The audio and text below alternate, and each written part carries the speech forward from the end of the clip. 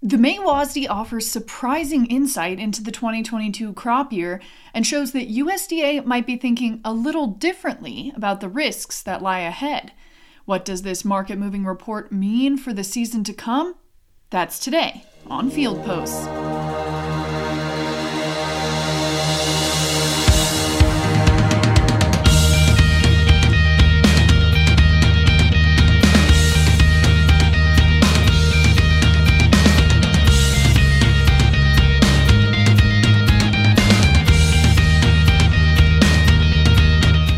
Field Post is a DTN Progressive Farmer podcast that dives deeper into the most important trends in agriculture to explore the business's cutting edge.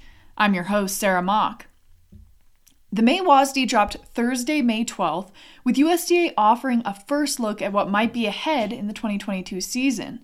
DTN's Todd Holtman joins us to unpack the updates the department has made to production estimates for corn and stocks predictions for wheat. And we'll also take a closer look at what all this might mean for a shifting demand landscape. The global weather picture, from the rain delaying planting to drought in the plains and in South America, will be in focus as we explore what pressures the market is most worried about. Then we'll check in on the wide-ranging impacts of the Ukraine conflict and what it means for everything from wheat exports to soybean crush demand domestically. We'll discuss a heat wave in India, the complex supply chain picture, and why USDA is tweaking a long-held prediction practice in 2022, right after this word from our sponsor. Today's episode is brought to you by MyDTN. In today's environment, it's essential, more than ever, to get the most current and accurate information to help save your valuable resources and continue to be profitable. Get access to all the information you need to deal with this change from DTN. As the leading independent, trusted source of actionable insights and market information, MyDTN gives you accurate weather forecasts, the most extensive database of grain bids, and the most timely news and analysis from our award-winning news team. These features and more are available 24/7 via desktop, laptop, and any mobile device to be with you on the go. Learn more at mydtn.com and start a free 14-day trial. Now, back to the show. DTN lead analyst Todd Holtman joins us today to discuss the May world supply and demand estimates. Todd, talk to us a little bit about the expectations going into this report. What did traders think the USDA was going to say? Yes. When it comes to new crop estimates, there's a certain feature that's kind of wide open about what USDA might say, and that, I think, especially is true on the international scene when we talk about things around the world that are happening. And in that regard, probably the biggest uncertainty was, what is the world wheat supply situation going to look like this year without full participation from Ukraine? So I think in terms of uncertainty, that was a big question all of us had. What would that end up showing up like? We did have some hints of U.S. production estimates where they would go, because we knew fairly well that USDA would probably use the March survey planting estimates, which they did. And we thought they would use the yield estimates from the February report, but in the case of corn, they surprised us on that one. We'll talk about that in a little bit. Talk to us a little bit about the market reactions coming out of this report, just the top line, 24 hours out almost. Where we are right now, have things leveled out mostly? Are we still seeing impacts of this report? Yeah, you didn't need to be a professional analyst to see that this market had a big impact on wheat prices on Thursday. We had a limit up move in September Minneapolis wheat after the report came out, 60 cents higher there. For Chicago and Kansas City contracts, those were both up over 60 cents on the day. We had new contract highs in both the Kansas City and the Minneapolis wheat contracts. So obviously, there was a bit of a bullish explosion coming from the wheat estimates. For corn and soybeans, it was really rather quiet. Corn and beans were up basically 3 cents and 7 cents respectively on the day. And that's actually where they were trading right before the report came out. So they did not show a big impact. Yeah, focus in on wheat a little bit. Wheat production, talk about the estimates that folks had going into this report, what USDA actually predicted? And how certain are we, given that the wheat season is not quite like the corn and soybean season, how certain are we about those kind of production estimates that we're seeing or supply estimates that USDA is using? Yeah, in the case of wheat numbers, this report is actually fairly good, and it's because we're much farther along in the growing season for the winter wheat crop than we are, say, for corn or soybeans. So we already have a pretty good acreage estimate of winter wheat, I should say. And of course, we know already that there's some very serious weather challenges here in the U.S. The southwestern plains is in very serious drought situation. We're concerned about what production will look like from that region this year. And in spring wheat planting areas, North Dakota and northern Minnesota have had just an excessive amount of rain this year. They had colder temperatures for a long time. They have not made much progress in planting that spring wheat crop yet. So those are two big weather challenges we have here in the U.S. that we were facing ahead of this report. And talk to us about stocks for wheat. Obviously, big impacts when we talk about global stocks. Ukraine is in the mix in this report in terms of impacts. India is a country that we talked about, I think, just last month for the first time. And now it seems like maybe we talked about it too soon. Give us, what's the global update for wheat and how did USDA talk about it in this report? Yes, in the new crop situation, the new season ahead, world-ending wheat stocks, USDA now estimates at 267 million metric tons. That was quite a bit lower than the roughly 272 million metric tons that the Dow Jones pre-report survey was looking for. There are some big increases estimated for Canada and Russia. But in spite of that, obviously we have a big drop, not only in Ukraine's production, but more importantly in Ukraine's ability to export wheat. USDA only estimating 367 million bushels will be able to sneak out of Ukraine this year. That's quite a bit less than, say, the 890 million bushels that we would have expected before the invasion earlier this year. So Ukraine remains a big source of concern. You mentioned India. Up until recently, India's crop had a decent surplus going for it, and it was mentioned as a possible replacement of some of that lost Ukrainian wheat. But they've had a heat wave the past several weeks, and that crop estimate got reduced in this report. India's government was looking for 105 million metric tons. I believe USDA put India's crop down to about 108 million metric tons. It's had quite a drop from a month ago, what most private estimates were expecting. And as we look at kind of the demand side picture for wheat, are we seeing any, we've talked a lot about prices on the market side and especially regional impacts in terms of shortages or potential price spikes and how different regions might deal with that. Any major shifts we've seen in demand for wheat in terms of maybe major markets switching to other grains or just reducing how much wheat they're going to be demanding for this coming year? Yeah, that's a good question. Of course, here in the U.S., we're a little bit out of the loop when it comes to wheat demand. We're just not geographically positioned very well to benefit from some of the best importers in the world, which would be like Egypt, some of the North African nations, and especially after they've dealt with a little bit of drought this year in North Africa. The U.S. doesn't benefit from that too much directly, but there is still very active world wheat demand and world wheat trade going on in those regions of the world. So we still have strong wheat demand. The problem is, if you look at the top 8 exporting countries of world wheat this year, the ending stocks estimate from USDA is only about 1.78 billion bushels, which is not a lot in international terms. And that's actually the lowest amount of exportable supplies we're going to have that we've seen in 15 years. So I think that gives a decent indication. Again, May estimates are fluid. There's going to be a lot of changes as the season progresses. But to start with an estimate that is that tight is one of the reasons that the wheat prices were so bullish and shot up so strongly here on Thursday. I want to ask as well, we'll talk about planting delays for corn and soybeans seem to be the bigger impact, but what are we seeing in terms of impact on the wheat side? Is that also, it's stressful that we have such a terrible drought in much of the northern plains, but rain has been delaying some things nevertheless. Where is that playing into the wheat picture right now? Yeah, there's a big concern that the question is how much spring wheat will get planted this year. It's the crop insurance final planting dates are not too far off for the northern plains. Understanding that even if it stopped raining tomorrow and we had a dry forecast, it would take at least a good week probably for a lot of those fields to dry out to get decent planting conditions for that area. They've just been inundated with so much rain. The forecast ahead still has some light amounts of rain, and the extended forecast shows more chances for rain. So each day that ticks by, our concerns grow about just how much spring wheat will be planted. And then, of course, at the same time, we're dealing with that very dry HRW wheat crop. And we got a very low estimate of the HRW wheat production from USDA yesterday, 590 million bushels.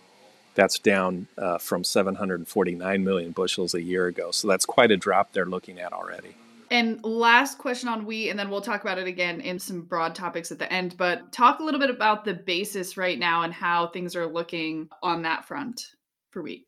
Yeah, for the hard red winter wheat crop, which is what I focused on for the webinar because it's our largest U.S. crop, the basis is at its weakest in 5 years. So it's not, and I think it's partly a function of prices are so high and we're a little bit out of the desired path of export activity. So between those two things, the basis is not doing well in Kansas City wheat, but in terms of the actual flat cash, those prices are screaming higher along with the futures. So the basis is a minor nuisance right now. It's not really hurting wheat demand or wheat prices overall. I want to switch gears and talk a little bit about corn. Give us the update on, you talked a little bit about it at the top, but talk to us a little bit about the change in corn supplies and what the USDA is anticipating going into the new crop year. Yes, as far as the U.S. ending stocks estimates for corn, they actually came in very close to expectations. USDA showed no change in the old crop estimate, so that's still at 1.44 billion bushels. For the new crop season, we're expecting a little lower ending stocks of 1.36 billion bushels. If true, that would be the second lowest surplus for corn in 9 years. So it's still a fairly tight domestic situation we have for our corn supply. Did USDA talk at all about that lowering of that new crop? Is it competition with soybeans for acres? Is it delayed planting? What did they point to as the justification for that lower number? Partially, and this is where I'll get into the yield estimate that I mentioned earlier.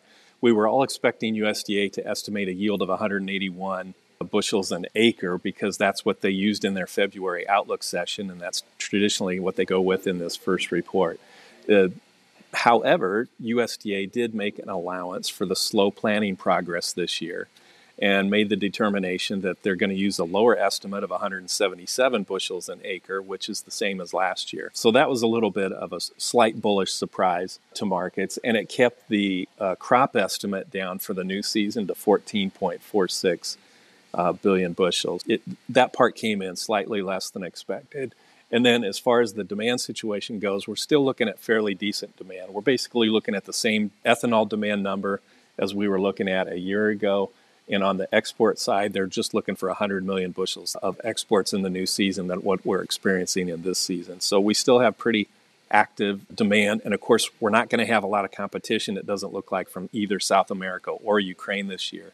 So the U.S. ought to be positioned very well to have some very good export business in the year ahead. I want to ask about that. USDA is using an alternate figure. I hate to ask you to guess about what USDA decision-making looks like, but it's interesting to think about a year like 2018 or 2019. We've had some years in the last 5 years that have been really like tremendous record-setting prevent plant or difficulty in planting. This year does not seem quite at that level, but yet this is the year that USDA decides to not use their February number. Any thoughts about what might be behind that decision? So if I was king of the world, Sarah, I would not dock the corn yield on May 12th for having a slow planting place, especially knowing that this week's forecast looks much better. The temperatures are much warmer, and the warmer temperatures ought to be here to stay. And overall, the forecast ahead in terms of rain looks very workable for most of the Midwest, excluding that North Dakota area, which is having just off the chart problems this year. Yeah, I think it's a little early to dock the corn yield yet, and we'll see how it plays out. But I wouldn't be surprised if we start pushing that back higher as the season goes on, at least early in the season. We might have some concerns about drought in July and August.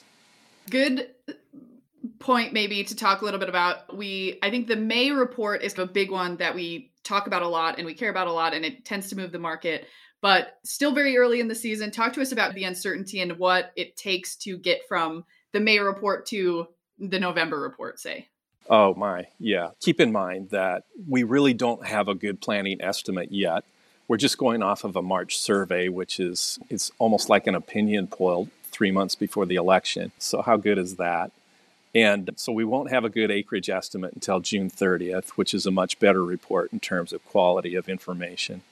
And the yield, as we say, we know nothing about the weather situation ahead yet, other than conditions across the Midwest actually look fairly decent right now. There's not a lot of drought on the map for the Midwest to the east of Nebraska. To the west of, or in Nebraska and Kansas, we have some drought concern, obviously, and that may increase in the summertime months. But for at least to start out, we have pretty good planting conditions. That's about the most we know right now. Obviously, we're going to learn a lot as the season progresses. I can tell you statistically, being the market nerd that I am, I've done the work of comparing past May WASDE reports and checking to see what kind of correlation those ending stocks estimates have to USDA's final average farm price. And I can tell you there's almost no statistical correlation. Statistically speaking, there's not a lot of useful information from the new crop estimates in this report. It's just, and that's not a bash on USDA, it's just too early.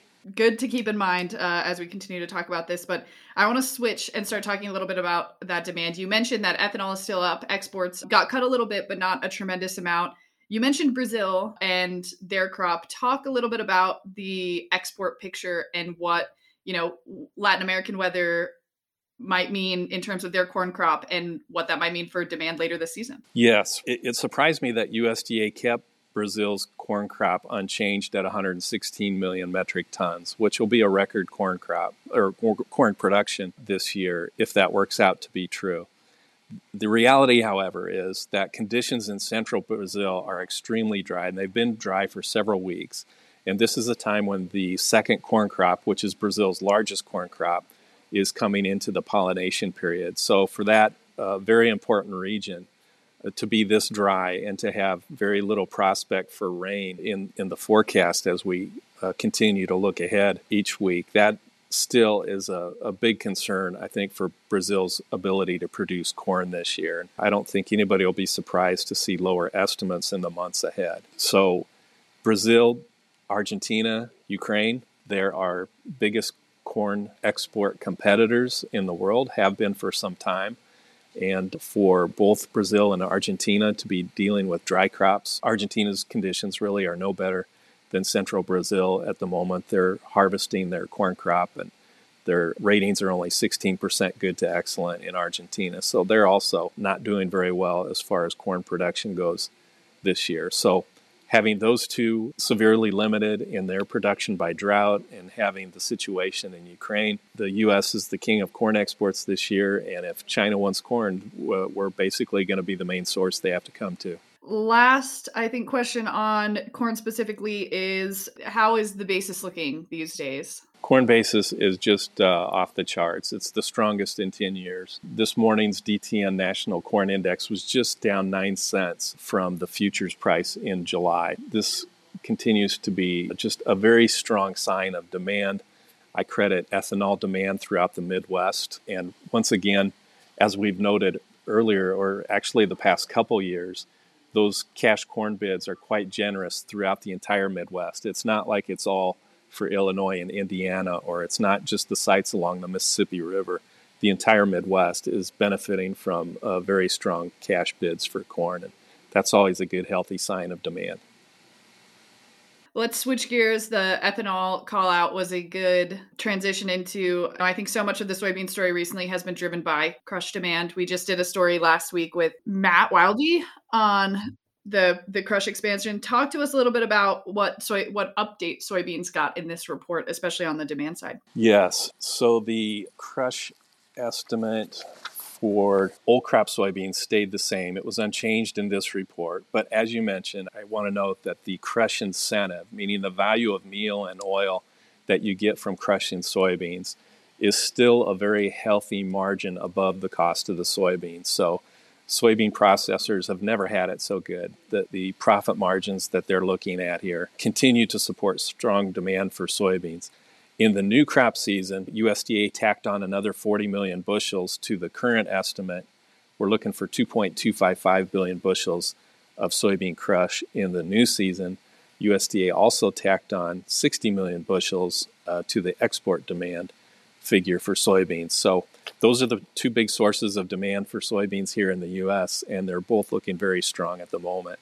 And that story you mentioned with Matt is a big part of the reason. The strength of the investment and the expansion in the desire to have soybean oil produced for renewable diesel is a big part of this story this year, and it seems to be as big as the ethanol boom was just a couple decades ago. And I'm curious, as you watch that, especially knowing that I think Matt's story mentions 14 new crush plants about to come online or in the process of being built. As you watch that, what kind of pressure does that put on, as we have a more domestic kind of suck on our soybean stocks? What does that look like for countries like China, who are used to importing like some 60% of our soybeans? Yes. Soybean oil prices are trading at and near all-time highs. So that tells you, number one, what it's doing to the market. And obviously, that makes it tougher and more expensive for countries to import soybean oil from us. So there's more competition all the way around. So there's competition for food-grade soybean oil. There's competition for the export market, and China and India are two big customers there. And there's competition here at home because we need to extend those diesel supplies. That darn diesel price is just shot up to extremely high levels. I think the national average is about $5.55 a gallon right now, and it's really shot up very rapidly this year. Given these last two topics we've talked about, soybean demand for crush for exports, corn demand for ethanol and for exports, where does that leave livestock? Talk a little bit about just what those demand pressures mean for pricing for livestock, for feed. Obviously, we're seeing a lot of bearish pressure on the livestock market. And for a while, it was just cattle and feeders, but now we're also seeing bearish pressure on hog prices come down as well. And I think there's no doubt that the rising input costs are having a strain on the industry. And it's just hard to see where this rising spiral of feed costs is headed, whether it's in the case of soybeans or in meal. Actually, we've seen a break in meal prices the past few weeks. That's been the one bearish surprise of the grain sector lately. Meal as a source of feed that's where things are going to stay very expensive, especially while crude oil supplies are tight. Things look okay in the central part of the Corn Belt right now. I think folks are generally optimistic about the season ahead, but there's a possibility that some drought conditions might move into the middle part of the country. Do you think that risk is being priced in right now, either baked into USDA's numbers or that the market is appreciating that risk? Or do you think there's a potential that come July or August that there could be some significant changes to this crop and the prices? It may sound odd to hear, but as high as prices are, we've got spot corn and soybean prices near their highest levels in 9 years. I don't think the risk of drought in the U.S. is being priced into the market yet.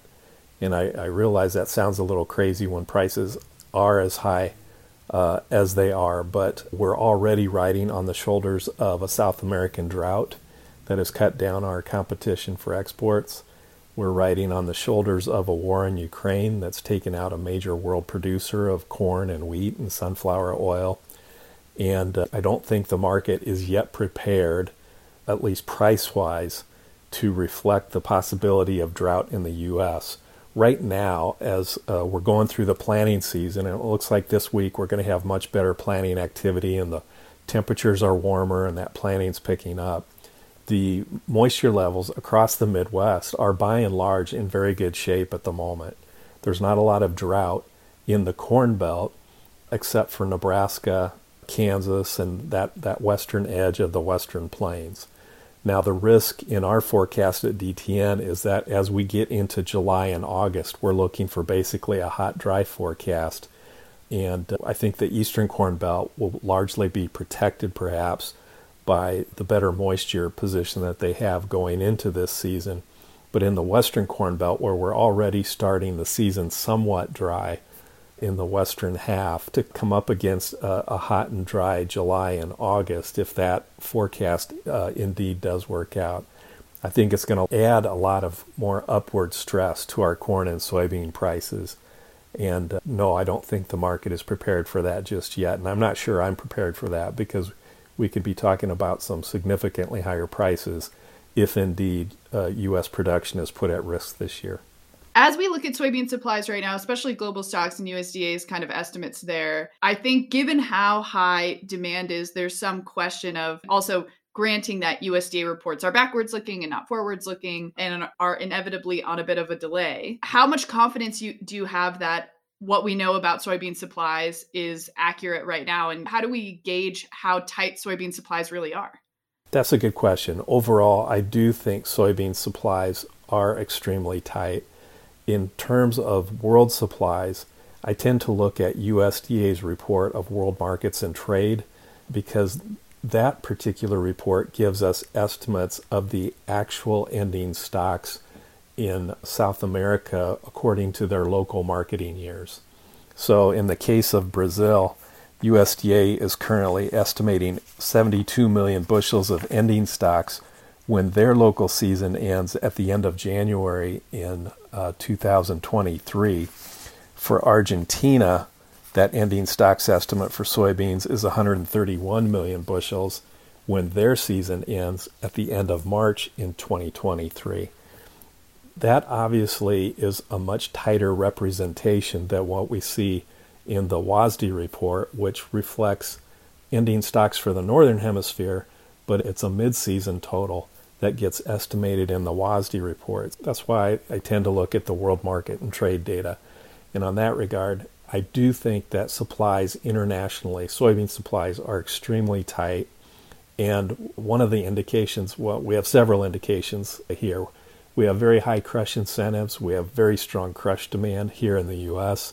The prices of meal and oil combined continue to hold big, generous margins above the cost of the soybean themselves. So we know that that demand is active. We can see the weekly export sales data every week, and we see that our total sales and shipments of soybeans are already above the new export estimate that USDA just estimated on Friday of 2.140 billion bushels. We already have more sales than that. It's just a matter of getting the shipments on their way. And then we'll also have a quarterly stocks report at the end of June.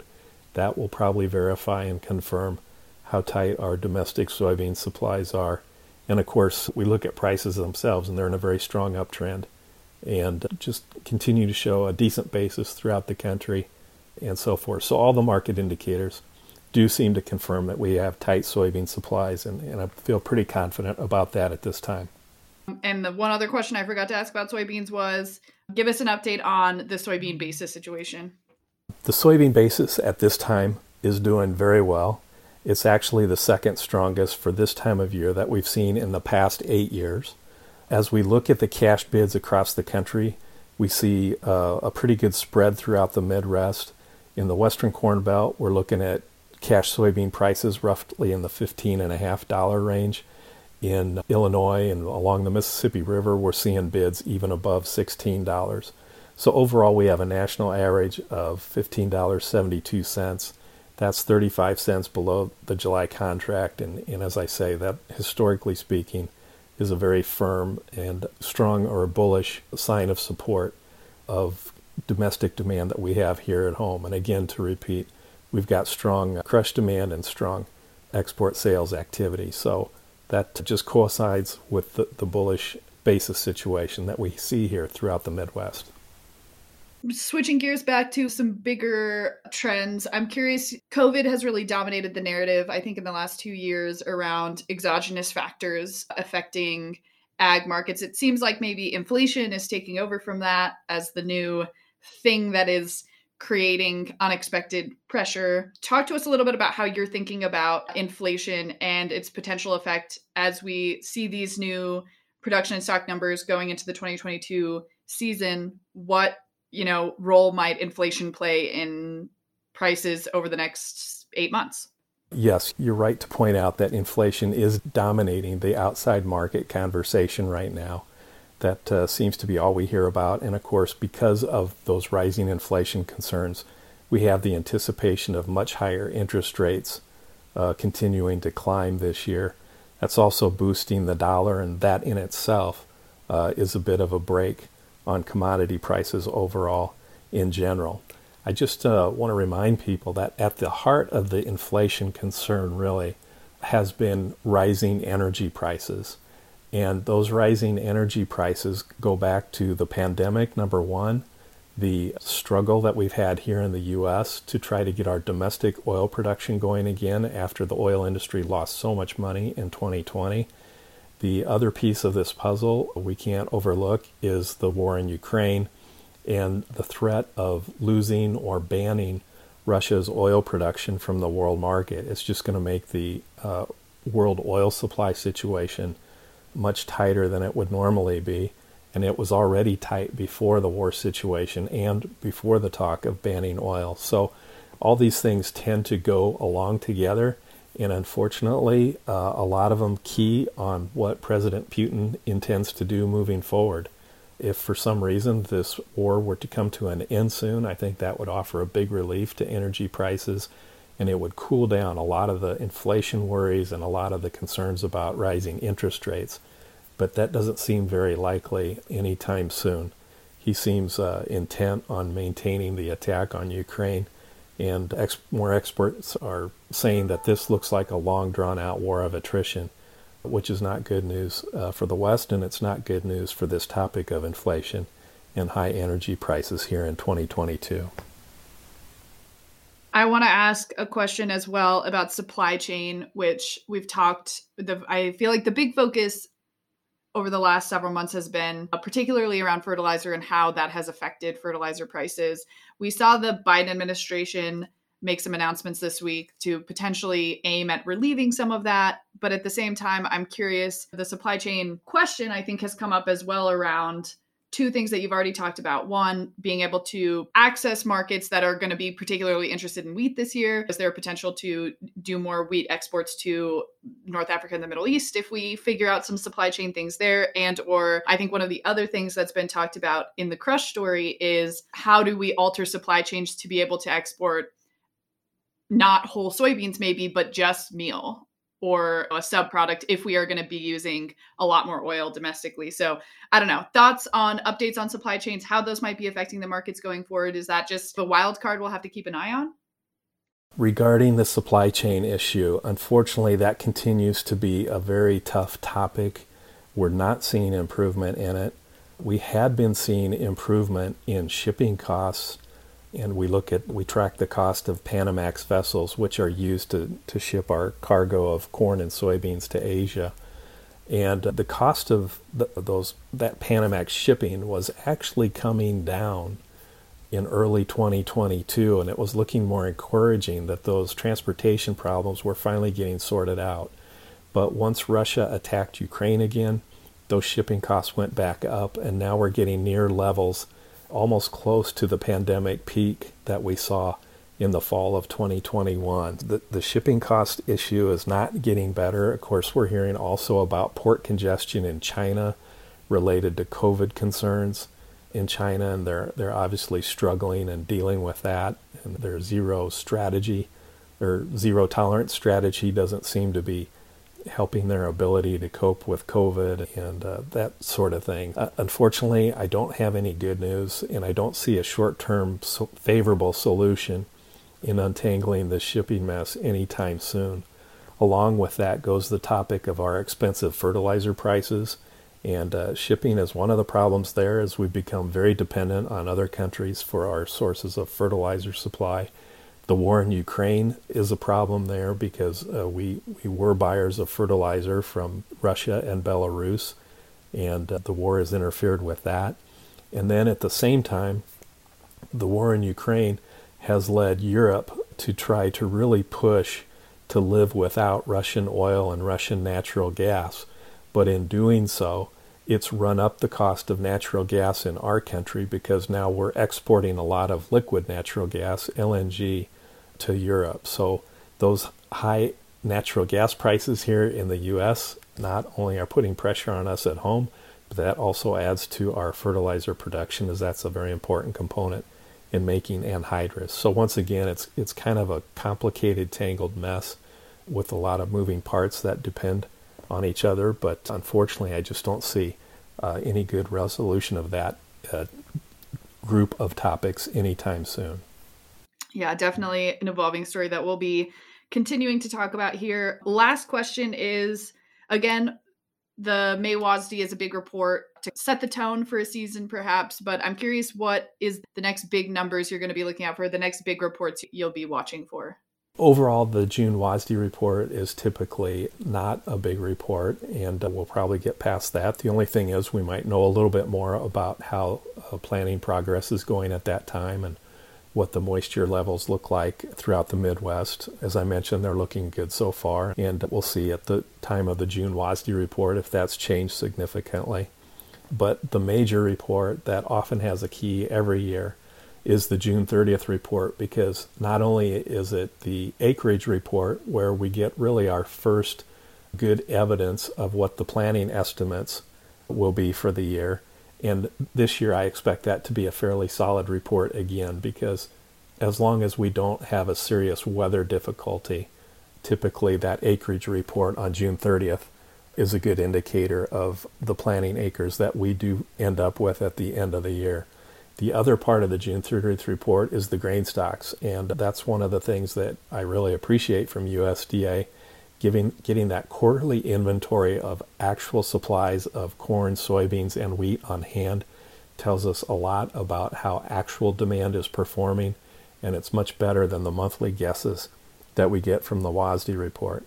Now, sometimes we depend so much on these prior guesses that we can get out of touch with reality, and that June 30th report is often a very good slap in the face, which puts us back a little more realistic with what's actually happening. And because of that, lots of times we can see some big price reactions in that June 30th report. So we'll just have to see how that plays out this year. Any other big topics or numbers or subjects you wanted to cover? I would just say overall that I've been following the commodity markets, been working in the commodity markets, and been in this business since 1985. I cannot remember going into a season with this much bullish potential. Just the fact that we started the year already with tight supplies, and then we got this unexpected drought in South America, which really rarely happens. It's only the fourth significant drought we've had since 1985 in South America.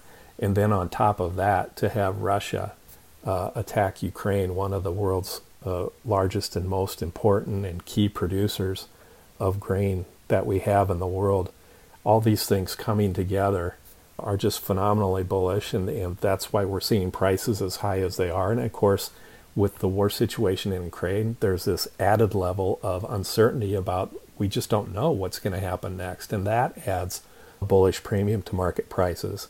And then lastly, if we do have a hot and dry summer in the U.S. and we do see loss of corn and soybean production due to drought or stressful conditions, that's just going to add to the bullishness that we're already seeing. And it's just quite a situation that we have here in front of us.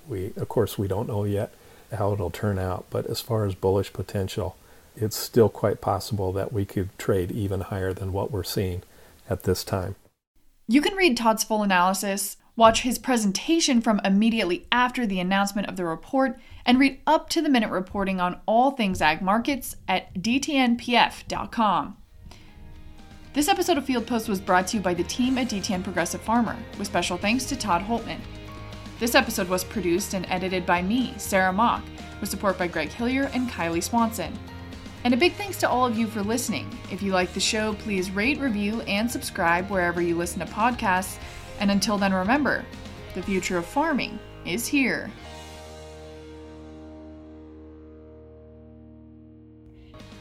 This episode of Field Post is brought to you by DTN Ag Weather Station. Are you looking to get more accurate, hyper-local weather information?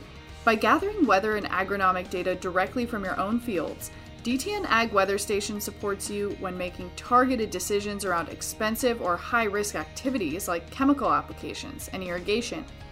DTN's Ag Weather Station can be purchased for as low as $9 a month depending on your current customer status with DTN. If you're looking to increase your weather accuracy while saving time, please visit dtn.com.